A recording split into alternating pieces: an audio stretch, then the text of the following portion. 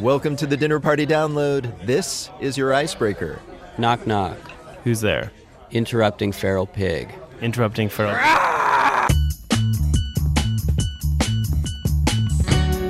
I'm Rico. I'm Brendan Francis Noonan. Hey. Sorry, it's infectious. And from 8 p.m. American Public Media, this is the Dinner Party Download, the culture magazine that gives you everything you need to win your dinner party. You just got an impolite joke from writer and audio genius Jonathan Goldstein. That'll help break the ice. His new podcast, Heavyweight, is out now, and we'll speak with him in just a minute. Plus, we chat with critically acclaimed director Kelly Reichardt about her new movie, Certain Women. Also coming up, comedian Kevin Hart talks about growing as a comedian, literally. Grammy-winning musician Chris Thile, a.k.a. your new home companion, provides a party playlist. And funny man Kyle Kinane relaxes with some conspiracy theories. Plus, Emily Post's great-great-grandkids tell you how to take a compliment. But first, small talk. All week long, you've been hearing these headlines. I said it, I was wrong, and I apologize. The Nobel Prize in Literature was announced today. American singer and songwriter Bob Dylan. Folks are starting to clean up the mess Hurricane Matthew left behind. Now for a story you might not have heard. We are speaking with Jonathan Goldstein. He is producer and host of the new podcast Heavyweight, in which he takes real people back to the moment in their lives when everything seemed to go wrong. Jonathan, what story are you going to be talking about at parties this week? I am going to be talking about this guy who ended up making himself a big man about town in the startup industry due to a box of donuts.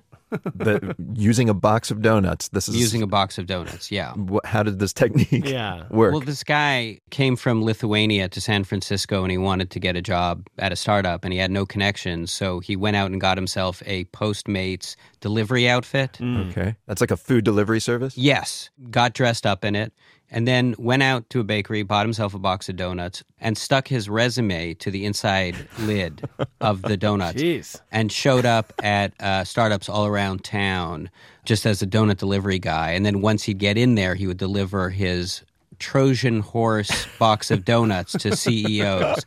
What a genius. I never would have guessed that a box of donuts would get you far in San Francisco. I figured by now they're eating like algae squares, drinking Soylent. I think everybody's just so guilty to walk into a donut shop and buy their own donuts that if some magical creature shows up with donuts, you just take them. And you give him anything he asks for, a job, $1 million, whatever. Just don't tell anyone. He's their dealer. He's their gluten dealer. And it's worked for him to the extent even that he got an interview with the CEO of Postmates, the place that he was impersonating delivery people from. Well, of course, he's got a ton of experience. He's been doing the job for weeks. Yeah. All right, Jonathan Goldstein, thanks so much for the small talk. Yeah, thank you. And now let's go deliver some cocktails to our mouths. Once again, we tell you something that happened in history, then give you a fitting drink to serve along with it. It's our patent-pending history lesson with booze. Let's start with the history part, and as we look forward to Halloween weekend, we're going to tell you about a night so rowdy, it changed the way we describe rowdy nights. Maybe. Michelle Philippi tells the tale.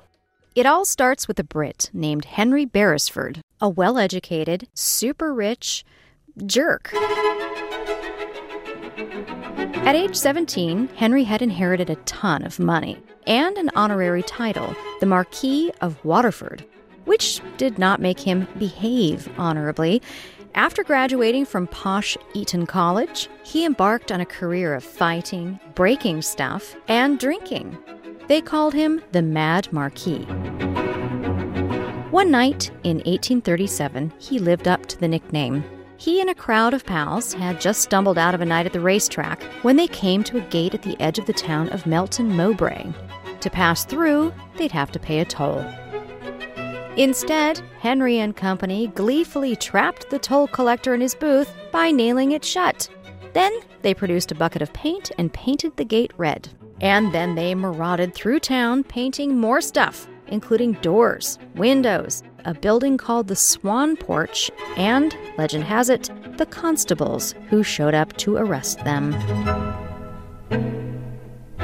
The next day, Henry and his pals were fined £100 each for the damage. But it was a small price to pay for immortality. Their civic disturbance gave birth to a phrase we still use today to describe drunken debauchery: painting the town red. Now, some doubt this rampage was the true origin of that term. For one thing, Paint the Town Red doesn't appear in print until 50 years after the incident. But don't tell that to the people of Melton Mowbray. A sign in their market square proudly commemorates Henry's little riot. And they say when the Swan Porch underwent renovations, it revealed splashes of red paint.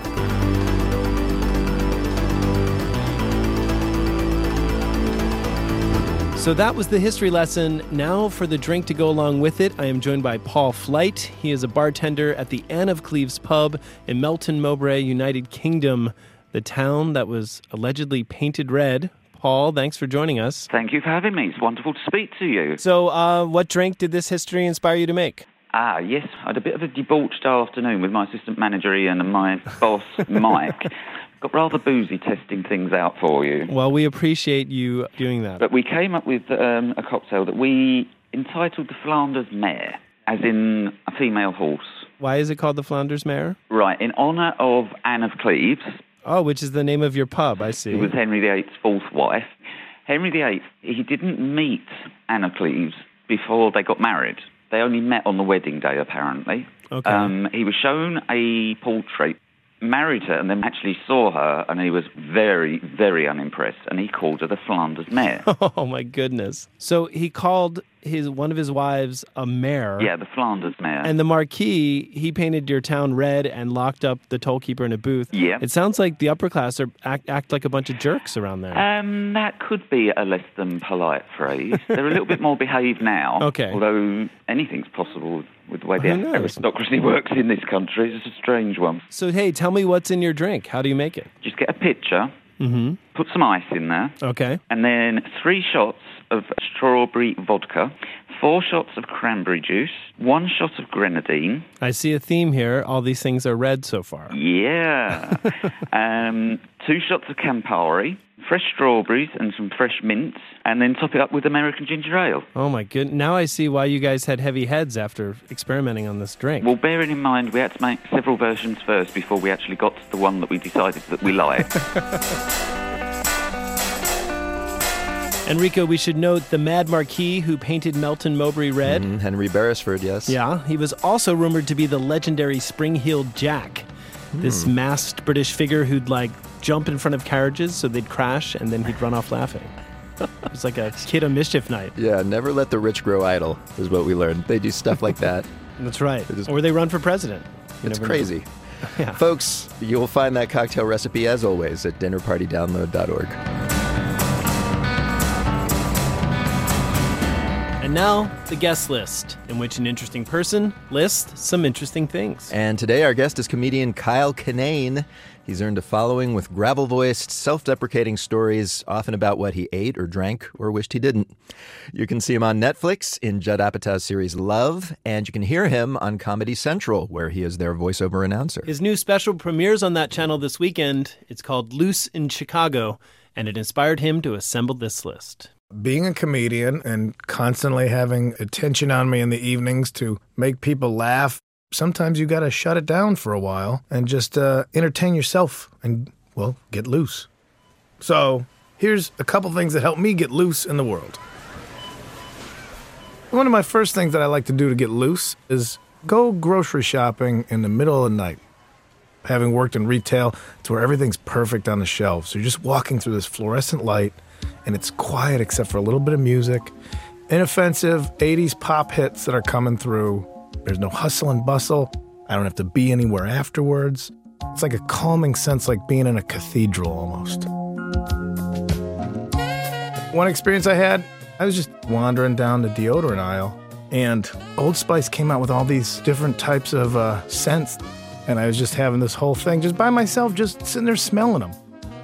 That's when I realized that deodorant is basically candles for guys. One of them was called Showtime, and I cracked it open and took a big old sniff, and out loud I said, "Showtime it is!" And I laughed at it immediately. If anybody was watching security camera footage of this grocery store, they just saw a guy cradling a 12-pack of beer, sniffing deodorant, and just getting real happy all of a sudden. The next thing on the list that I like to do to get loose is I listen to a podcast called Coast to Coast. Good morning, good evening, wherever you may be across the nation, around the world. I'm George Norrie. Welcome to Coast AM. Later on tonight, the UFO Highway. It's a conspiracy theory podcast, and it was on AM radio for the longest time. I didn't get into it until recently. I like to put it on right when I'm going to bed. He's such a soothing voice, and it helps me go to sleep, but I don't know, through osmosis, I don't know what I'm believing in now. He was beamed aboard something, and he was missing for days. One of the things I like about it, though, is the host will entertain anyone's idea. It was probably a couple of years ago. In my girlfriend's driveway, they saw kind of a spinning light above the car. She tried to touch it, and it ascended right up into the sky. And he listens to them all with objectivity and gives them all a platform and will just inquire without judgment, without sarcasm. And it's kind of a nice thing to hear, especially in the midst of an election and everybody's throwing around their opinions and what they think is best for anything else. It's an accepting of like, all right, there's all these different types of people out there. And some of these conspiracy theories, it's not all about how the government's going to take it out. Sometimes they're just entertaining and it's fun. And that's kind of a looseness. That's an indication that you're doing okay if you can worry about extraterrestrials or somebody who thinks aliens live in a mountain. Could this have been something that was beamed down to you folks from above, from some other craft? Well, I'm not sure. That's the reason why I called in. My third example of getting loose is a very general sense of getting lost. The backpacking stuff I've tried. I know it's not some major feat to sleep outdoors for a night. I mean, that's what Boy Scouts do that. They send children out to do that for badges. But for someone that's just from the suburbs and is proud that they can make eggs without a microwave sometimes, this was big for me. I'm not a mountain man. I don't know what I'm doing. The first time I tried this, like, it's bear country. Anything that might smell remotely of food, you have to keep it 50, 100 yards away from your camp. The first night I went backpacking, I dumped freeze-dried chicken tetrazzini all over me. I was shaking it up. I didn't close the bag, and I basically seasoned myself for the bears. But one time I did hike far enough where I knew the sun was setting. I was like, well, I have to camp here. I can't hike back because it'll be too dark. And it's something I never thought I would be able to do. I just slept in the snow. I mean, I had tent and everything. I was prepared. But just this sense of being by yourself in the wilderness, when you know there's no outside judgment, it allows you to behave in way. I mean, there was some nudity in the mountains that night. And it was cold nudity, but it was something like I'm under moonlight alone. I got loose, is what I'm saying. I guess physically, I got loose. The guest list from Kyle Kinane. His new special is called Loose in Chicago. It premieres this weekend on Comedy Central. All right, coming up, director Kelly Reichardt shares the real reason she shoots her movies in far-flung rural places. It's very selfish. You get everyone's full attention because there's nothing else going on. Same reason I throw parties on Tuesdays. That and more when the Dinner Party Download continues.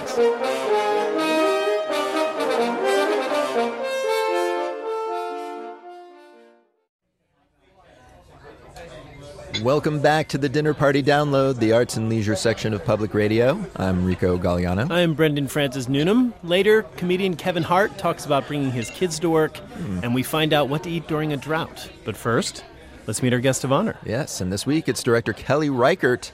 Her minimalist indie films like Meek's Cutoff have won loads of critical acclaim and a devout following. Most are shot in the Northwest, and they focus on characters on the fringes of society. Her new movie, Certain Women, is no exception. It features an all-star cast, including Laura Dern, and is based on short stories written by Miley Malloy. The movie examines the lives of very different people in modern-day Montana and what happens when they collide.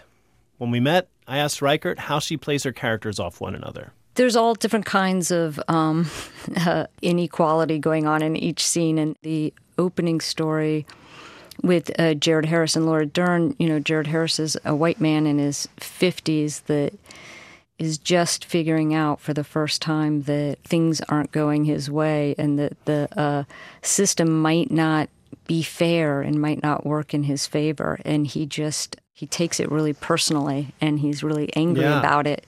And he's, a foot away from Laura Dern, who's playing a lawyer named Laura, who, if you're a woman working in that field, I'm sure you've figured out a long time ago that certain things don't always work in your favor, including that she's having trouble explaining things to her male client who can't really hear what she's saying. No one understands what my life has become. What a total miserable thing my life has become. Wish my wife would roll over on the highway. Oh my God, I swear I will leave you right here. The only thing left to do is get a machine gun and kill everyone.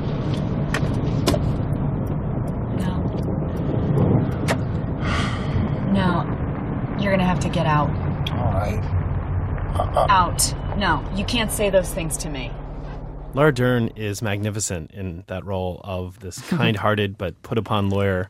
She is one of the certain women in this movie. The other are Michelle Williams, a regular in your films. In this, she plays this calculating gentrifier, and Lily Gladstone, who plays a lonely ranch hand. Your movies are slower paced and more atmospheric than most films that a lot of these actors are working on. How do you bring them on board to your way of doing things? It's kind of different. Every person's so different and has such a different way of working, and we don't have a lot of rehearsal time. So a lot of times you just don't know what the dynamic is going to be between two people until it's happening, and you've kind of, lived with this idea in your head of what everything will sound like, and then the actors are playing off each other, and the scene takes on a whole new life that is going to inevitably be different than whatever was preconceived. Is there a moment that made it to film that surprised you while it was going on, while you were shooting it? Oh, there were lots of surprises. Well, one scene that comes to mind is the scene in Albert's house in the Michelle Williams section of the film. She is this woman coming with this agenda to buy some sandstone off an elderly neighbor. Played by Renee Auberjois. Yeah. In his yard, he has a pile of old stones from an old school, and she wants them in this big home she's building. And she just pours on the charm. She's a little bit manipulative, it feels like. And then he just plays this really vulnerable, almost like he's has a little bit of dementia. Yeah.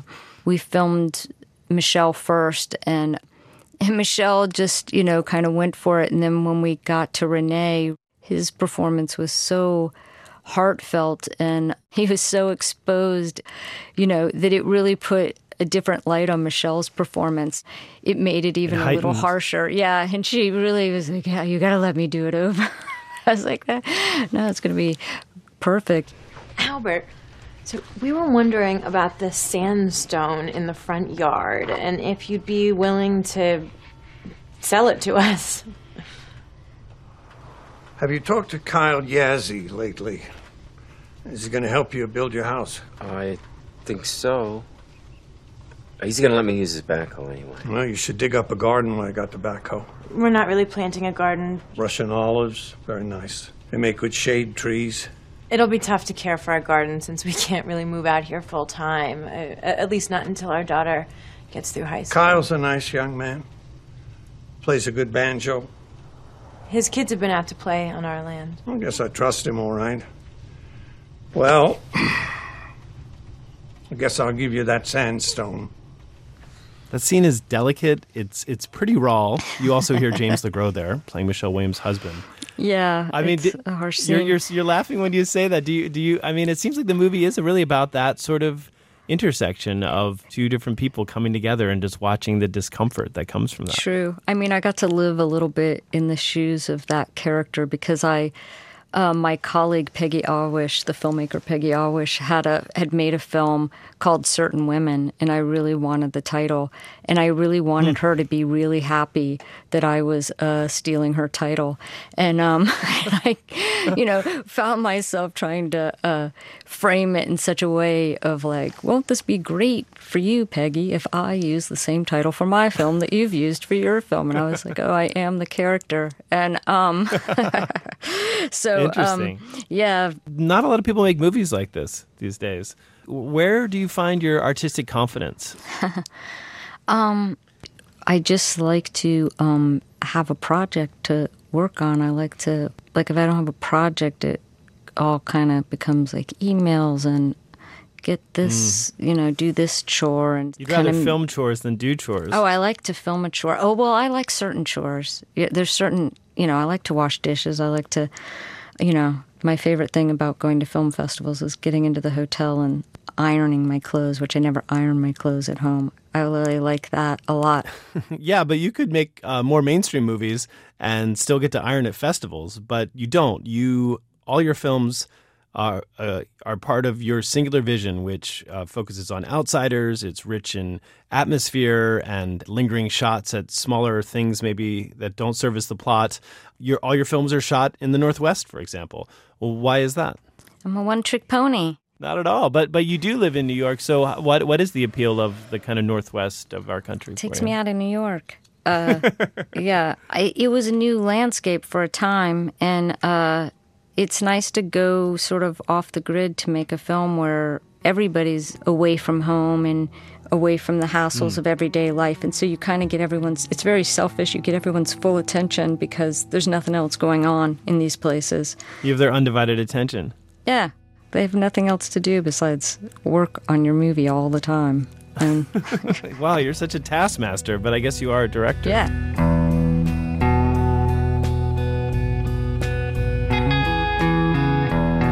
Kelly Reichardt, her new movie is called Certain Women, and it is certainly worth seeing. Agreed. And by the way, that chat did make me wonder, how does anyone shoot movies in New York or LA without the crew getting distracted constantly? That's right. Well, there's lousy cell phone reception, so that's a good point. It's kind of like being in the middle of nowhere. And folks, you heard a bit there about Michelle Williams' performance. You will find our interview with Williams, along with many others, at dinnerpartydownload.org.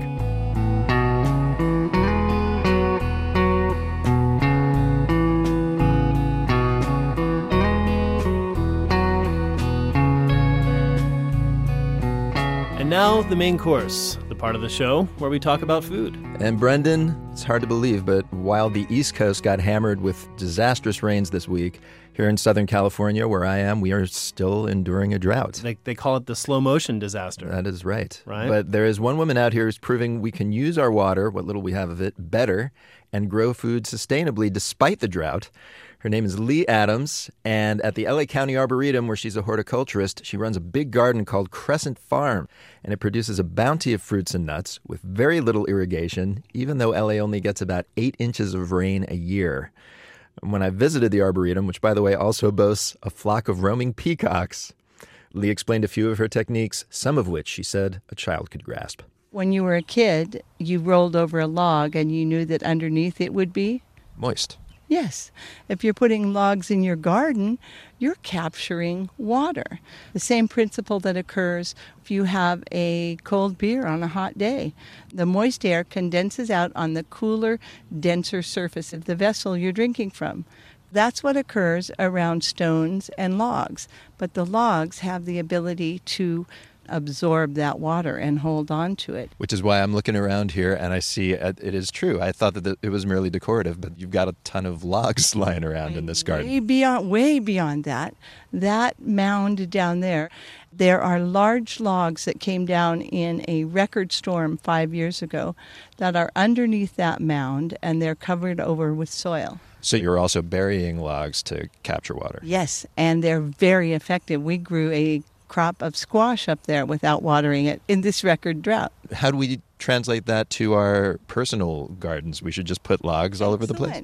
We should. We should have logs, and we should use layered planting so that we have a canopy effect, a tree not sitting in isolation in the middle of the lawn, but a tree surrounded by shrubs, surrounded by lower growth, so that we mimic forest ecology. So kind of each layer of those things is helping to keep the water towards the ground, I guess? And protect the plants from evaporation and extreme heat. They also carry nutrients back and forth to one another in a micro ecosystem. I have to say that I just got distracted because there was a peacock walking down the street behind you. We have bird pressure. That's the actual term in landscaping. Meaning that there are a lot of birds around wrecking your work? Yeah, these are not lightweight birds. These are 20-pound birds eating our food and landing on top of things. So if I use some of your techniques in my backyard, I might actually do better than you because I don't have peacocks ruining it. Yes, you might do a whole lot better. My backyard looks fantastic all the time. All right. Now I want to sample some of the fruit of this garden. Is it specifically kind of drought-resistant crops that you're growing here? Generally, yes. You're standing underneath a passion fruit vine. It also provides the most delicious fruit and beautiful flowers. Is this a particularly drought-resistant plant? Yes, it is. Can I try one? These aren't ripe. This is a public garden, so we do lose our ripe fruit that people are familiar with, and they are familiar with passion fruit. Yes, they are. This is a food segment, so I have to try something. Okay, what do you have? I have some surprises for you. Have you ever had a jujube? In a movie theater? Yeah, this is a little bit different, but almost as sweet. Jujube is an actual fruit? Yes, it is. It's interesting because jujube is one of my favorite words in the world. People who know me will know that I'll just randomly say that word because it's fun. But I always thought that it was just a candy, so it's named after a fruit. I picked some here, but I'd like you to see them on the tree because the profusion with which they grow is astonishing. Once you see them and know that a tree can grow without being watered for years, once it's established, this is one of the lowest water use trees that I could think of offhand. It'll keep fruiting even though there's no water? Yes. How is that even possible? By sending massive long roots down into the ground. It will find water. It will find a leaky pipe or the neighbor's air conditioning drip or something. It will find. Does that make for good jujubes, air conditioning watered jujubes? Actually, there is no transference of heavy metals, which is what's in air conditioning water, into fruit. Trees take care of that for us. All right, so I'm just going to take one. You've already plucked this from the tree. Yes. They look like dates, They look kind of. like dates. Okay, here we go. Oh, yeah. Oh, it's very date-like. It's really pleasant. Not overly sweet, but still just sweet enough. The inside actually looks like a chewy almond. I could eat these all day long. By the way, does this only thrive in dry weather? No, they can actually take water as well. Okay, so having access to this tree is not an excuse to create a drought or live in a drought zone. No, it isn't. A reason to live in a dry area is cactus. And if you aren't eating nopal cactus, you want to eat nopal cactus. Grilled nopal with a little bit of feta on it, maybe a slice of tomato and Oh, you have to see our homegrown corn for making our own tortillas and pozole. And Do you have a cafe where you're serving this yet? Yeah, my house.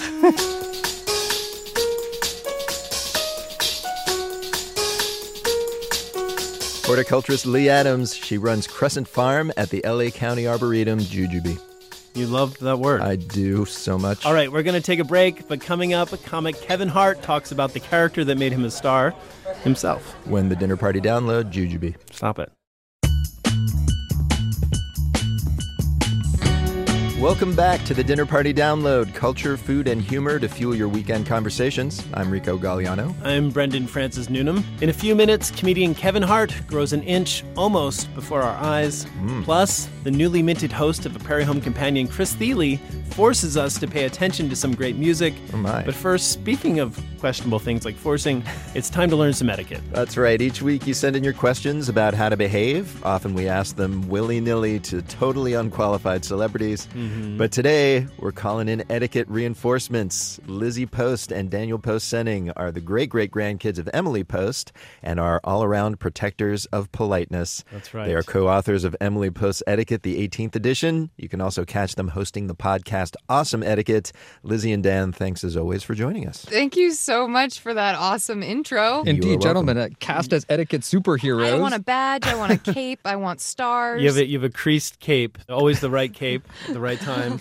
So, guys, the election, there's this election happening right now. And let's just say that a lot of etiquette matters have come up, right, in recent weeks. I know. But we thought we'd focus on the positive. The last question in the recent presidential debate had Hillary Clinton and Donald Trump each giving each other a rare compliment. It was crazy. Yeah. It got us wondering, though, what's the etiquette around compliments? How are you supposed to receive them? Or to give them even. Well, the advice about good compliments is the practice is to get good at complimenting people for their work, the qualities that someone brings to a situation, the content of their character, so that you go a level deeper than their appearance. And I think when it comes to receiving the actual compliment, we really try to encourage people to receive a compliment well, as opposed to brush it off, ignore it. Deny it. Come on, say, thanks, I really appreciate that. Yeah, and do you have to respond with a compliment? Nope. It's nice to do so when you can, but you want compliments to be genuine, like gifts. You don't have to give someone a gift or tell them that you were going to give them a gift just because they gave you one. All right. Well, we'll leave it to the American people to decide if those were genuine compliments or not that we saw on the campaign trail the other night. How about we get to some of these etiquette questions folks have written in for you? We love it. Let's do it. All right. Here's something from Karen in Arlington, Virginia. Karen writes, is it okay to be a backseat driver in an Uber? I recently had an awful Uber ride where the driver missed many turns and also didn't correctly follow the GPS, but every time I wanted to chime in with my own directions, I felt shy about it. Didn't want to come off aggressively and risk tarnishing my own 5-star passenger rating.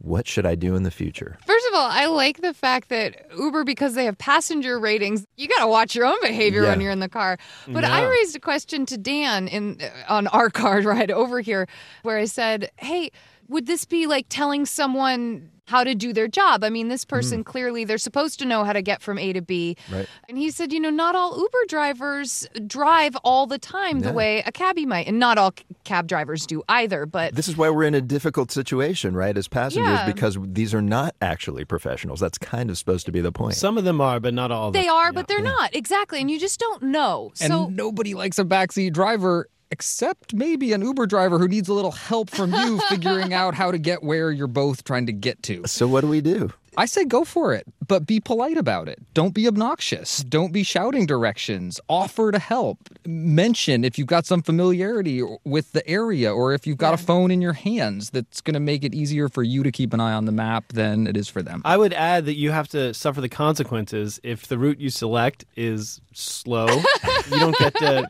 moan and complain about it. You just have to suffer the consequences. I agree. This next question comes from John. And this is almost like an LSAT question, so listen closely. Okay. The question is, I plan to propose to my girlfriend of 7 years on an exotic trip to India.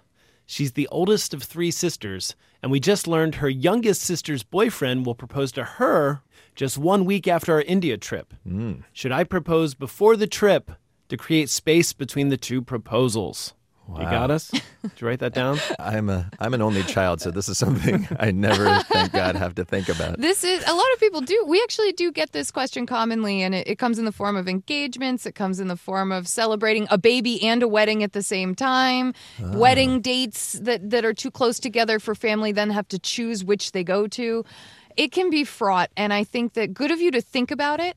Don't worry about it. Move ahead organically with your plans. There are so many factors, and you can't, if you try to anticipate and they're trying to anticipate, just do what's going to make sense for you. And let's also not assume, as much as you might think that their proposal is going to go well or that yours might. Exactly. I mean, not that I want to put the seed of doubt. John might meet someone in India before he proposes. Right. Oh, no. John, just something might happen. I'm just saying the world's an amazing place. Who knows what's going to happen? There you go, John. Our next question comes from Belinda in Southern California. And, oh, what a surprise. It's about a car. Linda writes, I was looking for parking one morning, and the only spot I found had neighboring cars badly parked on either side. I managed to fit into the space, but couldn't get my door open without hitting the other car. I resigned myself to finding another space, but then made eye contact with one of the bad parkers still in her car. I think she noticed, but quickly looked away. It's rare to actually see the culprit in these cases. Given this golden opportunity, did I have the right to call this person out? Oh, as a Southern Californian, I seethe. Well, so I'm wondering about the nature of the call out. Right. And I think the reproachful glance that sort of emerged as the call out very spontaneously in this situation is often appropriate. It's often just enough to bring someone's attention to bad behavior that they might not be completely aware of. safety trumps etiquette advice. Yeah. Always be careful. Be really careful about approaching other people and confronting them about their bad behavior. Especially when their weapon is like a 2,000-pound car. Yes. And you don't want to be that person who's walking around glaring at people all the time. Like, that's not a pleasant place to live or be. And who knows what that person's going through? Why are they sitting in their car in a parking lot? Like, maybe they had a horrible news and they just slipped into a space really quickly to field a call or something. Oh, you know? yeah. Understanding of you. Yes, it's very understandable. Says the man who doesn't drive anymore. Exactly. Easy for the New Yorker to say from the comfort of his subway car. Lizzie and Dan, thank you so much for telling our audience how to behave. Thank you both. We love being here with you. You are most welcome. Lizzie Post and Daniel Post Senning. They are co-authors of Emily Post's Etiquette, the 18th edition, and co-hosts of the awesome podcast, Awesome Etiquette. And folks, if you have the urge to confront strangers over petty grievances, please tell us about it so we can talk you down. Head to dinnerpartydownload.org and click contact.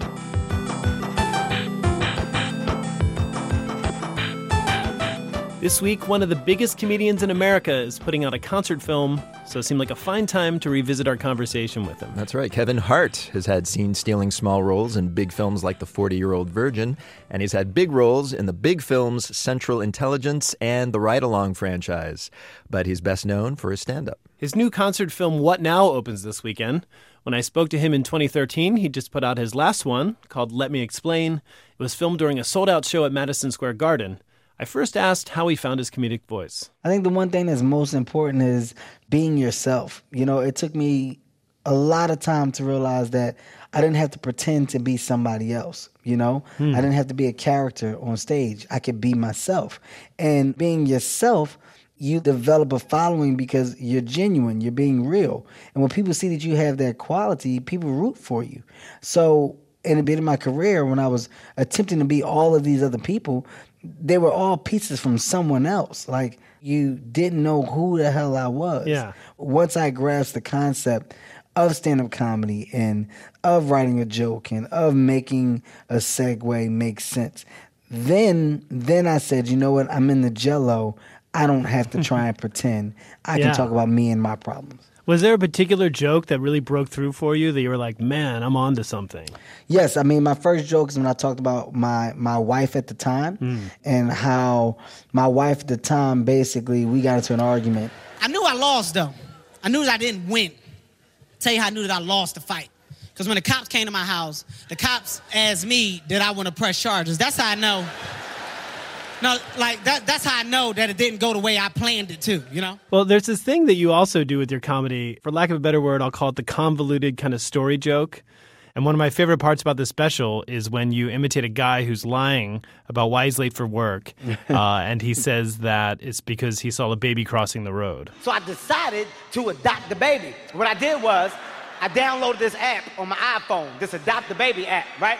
I put the barcode on the baby head. Boop. That way the baby knew he was my baby. I put the baby in the car. I go to pull off. I turn around. A deer was running towards the car. So I'm like, oh, this deer is about to eat the baby. That's what I'm thinking, right?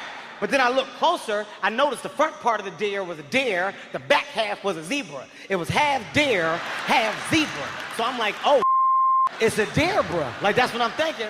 How did this kind of become part of your style? I don't know. I just want to first say I don't do drugs. So don't blame it on that. No, man, you know what, dude? It's all about the way that you think, man. And I think I love putting that unexpected punchline in the story.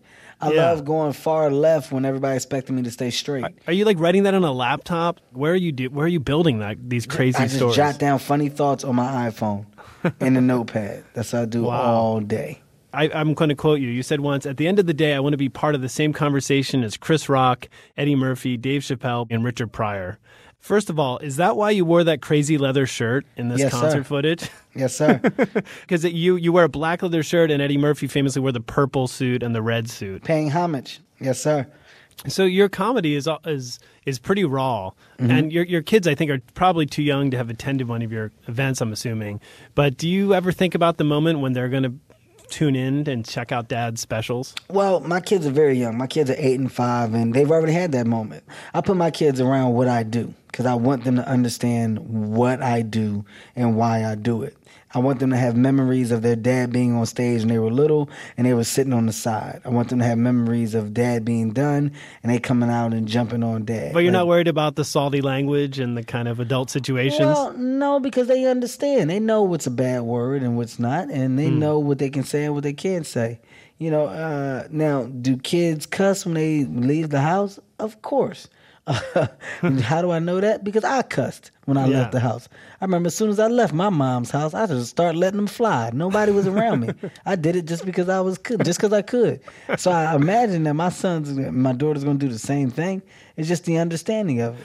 All right. Well, we have two standard questions on our show that we ask each of our guests, and I want to run them by you. The first question is, what question are you tired of being asked in interviews? Did my really get stuck in the toilet in Soul Plane?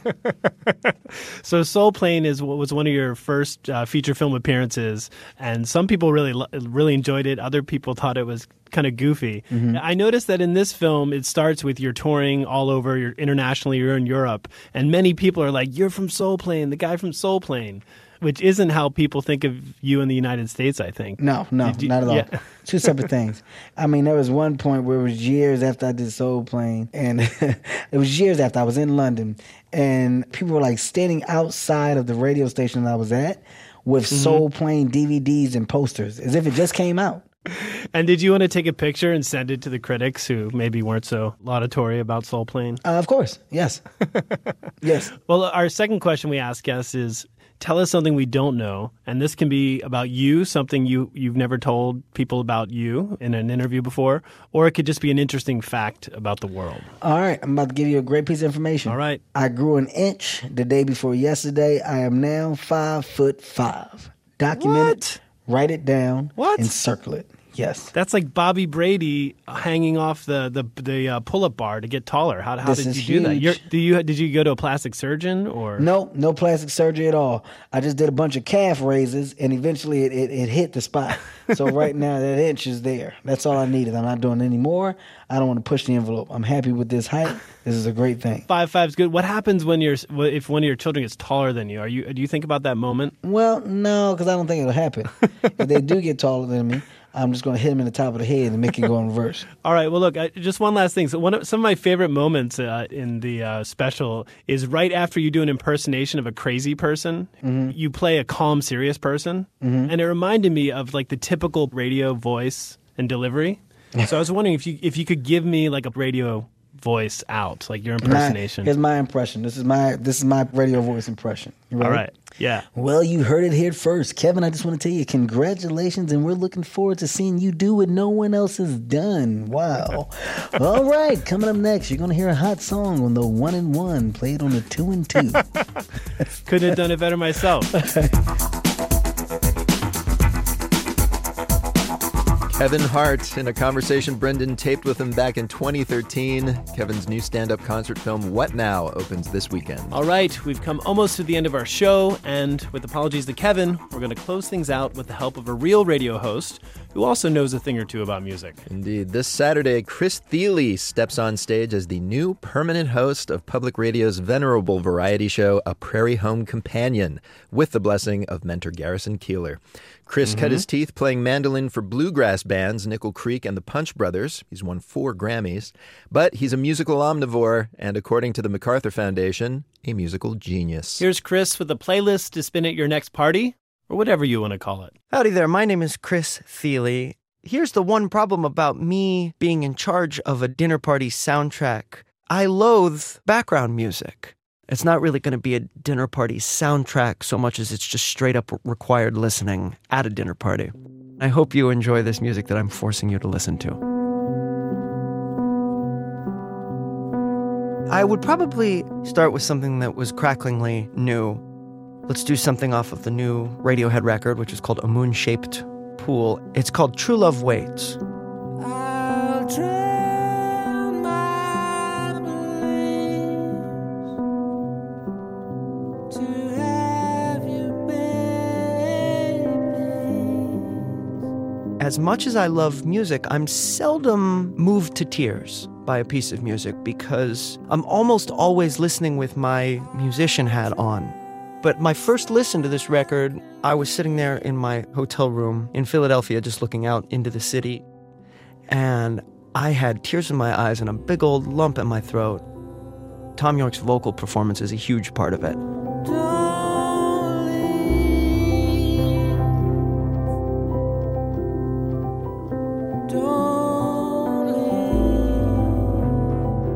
I would love to play this for companions.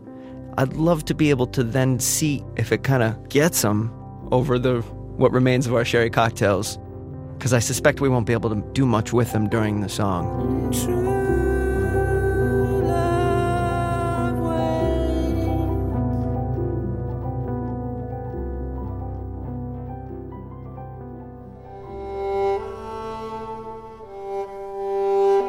Almost as important for me as saying, hey, my name is Chris, is saying something like, hi, my name is Chris, and I love Debussy's sense of harmonic organization, which is kind of a fancy way of bringing up just the chords that he's using. One of the first things of his that I freaked out over is the third movement from Claude Debussy's Only String Quartet.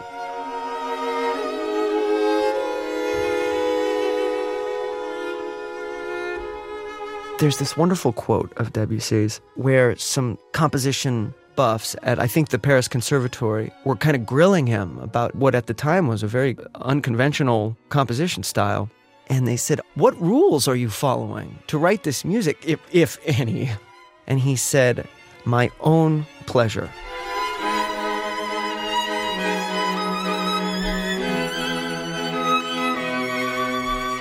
You really do only have control over pleasing one person, and that's you. Be true to your audience of one.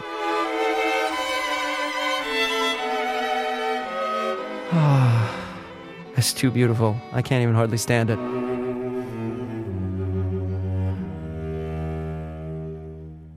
A tip of the hat to my wife, who keeps me honest and reminds me that while I may not like music in the background, most people do. For the third song, a tune from the Boswell sisters called What'd You Do to Me. They were big stars during the 30s. This was pop music. You might put this on and maybe people would be able to sing along at your dinner party. What did you do to me? Oh, what did you do to me? The song's 2.5 minutes or something. And there's these basically like 3 songs in one. It's a little pocket symphony. One is the sort of jolly hop that we commonly associate with that period. It's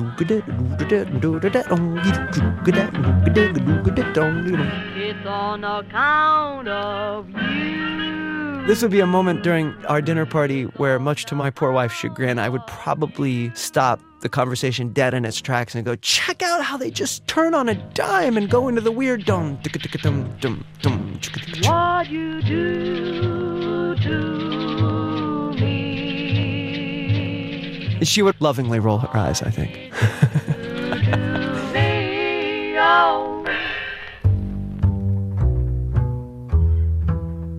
I think that I would never play something of mine at a dinner party.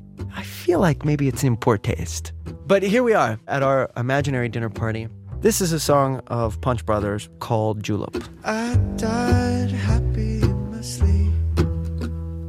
I died happy in my sleep. Our children around and you looking down from heaven's a julep on the porch. I think julep in a way is kind of a mantra to enjoy this thing that I have right now. This is good. Potentially this is the meaning of life. A moment like this with someone I love. Yes, sir, I know she's heaven's a julep on the porch. Heaven's a julep on the porch. You and me rocking the grandfather clock is tick, tick, talking to the time we used to wind it. Chris Thile, the brand new season of the radio show he hosts, kicks off this weekend. It's called a Prairie Home Companion. I think you've heard of it. Possibly. And that's the Dinner Party download for this week. Thanks to our producer, Jackson Musker, associate digital producer, Christina Lopez, and assistant producer, Christian Coons.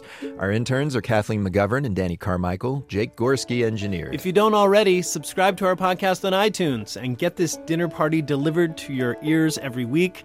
While you're there, please leave a comment. It just takes a moment, and it helps us out. Enjoy your week, and bon appetit.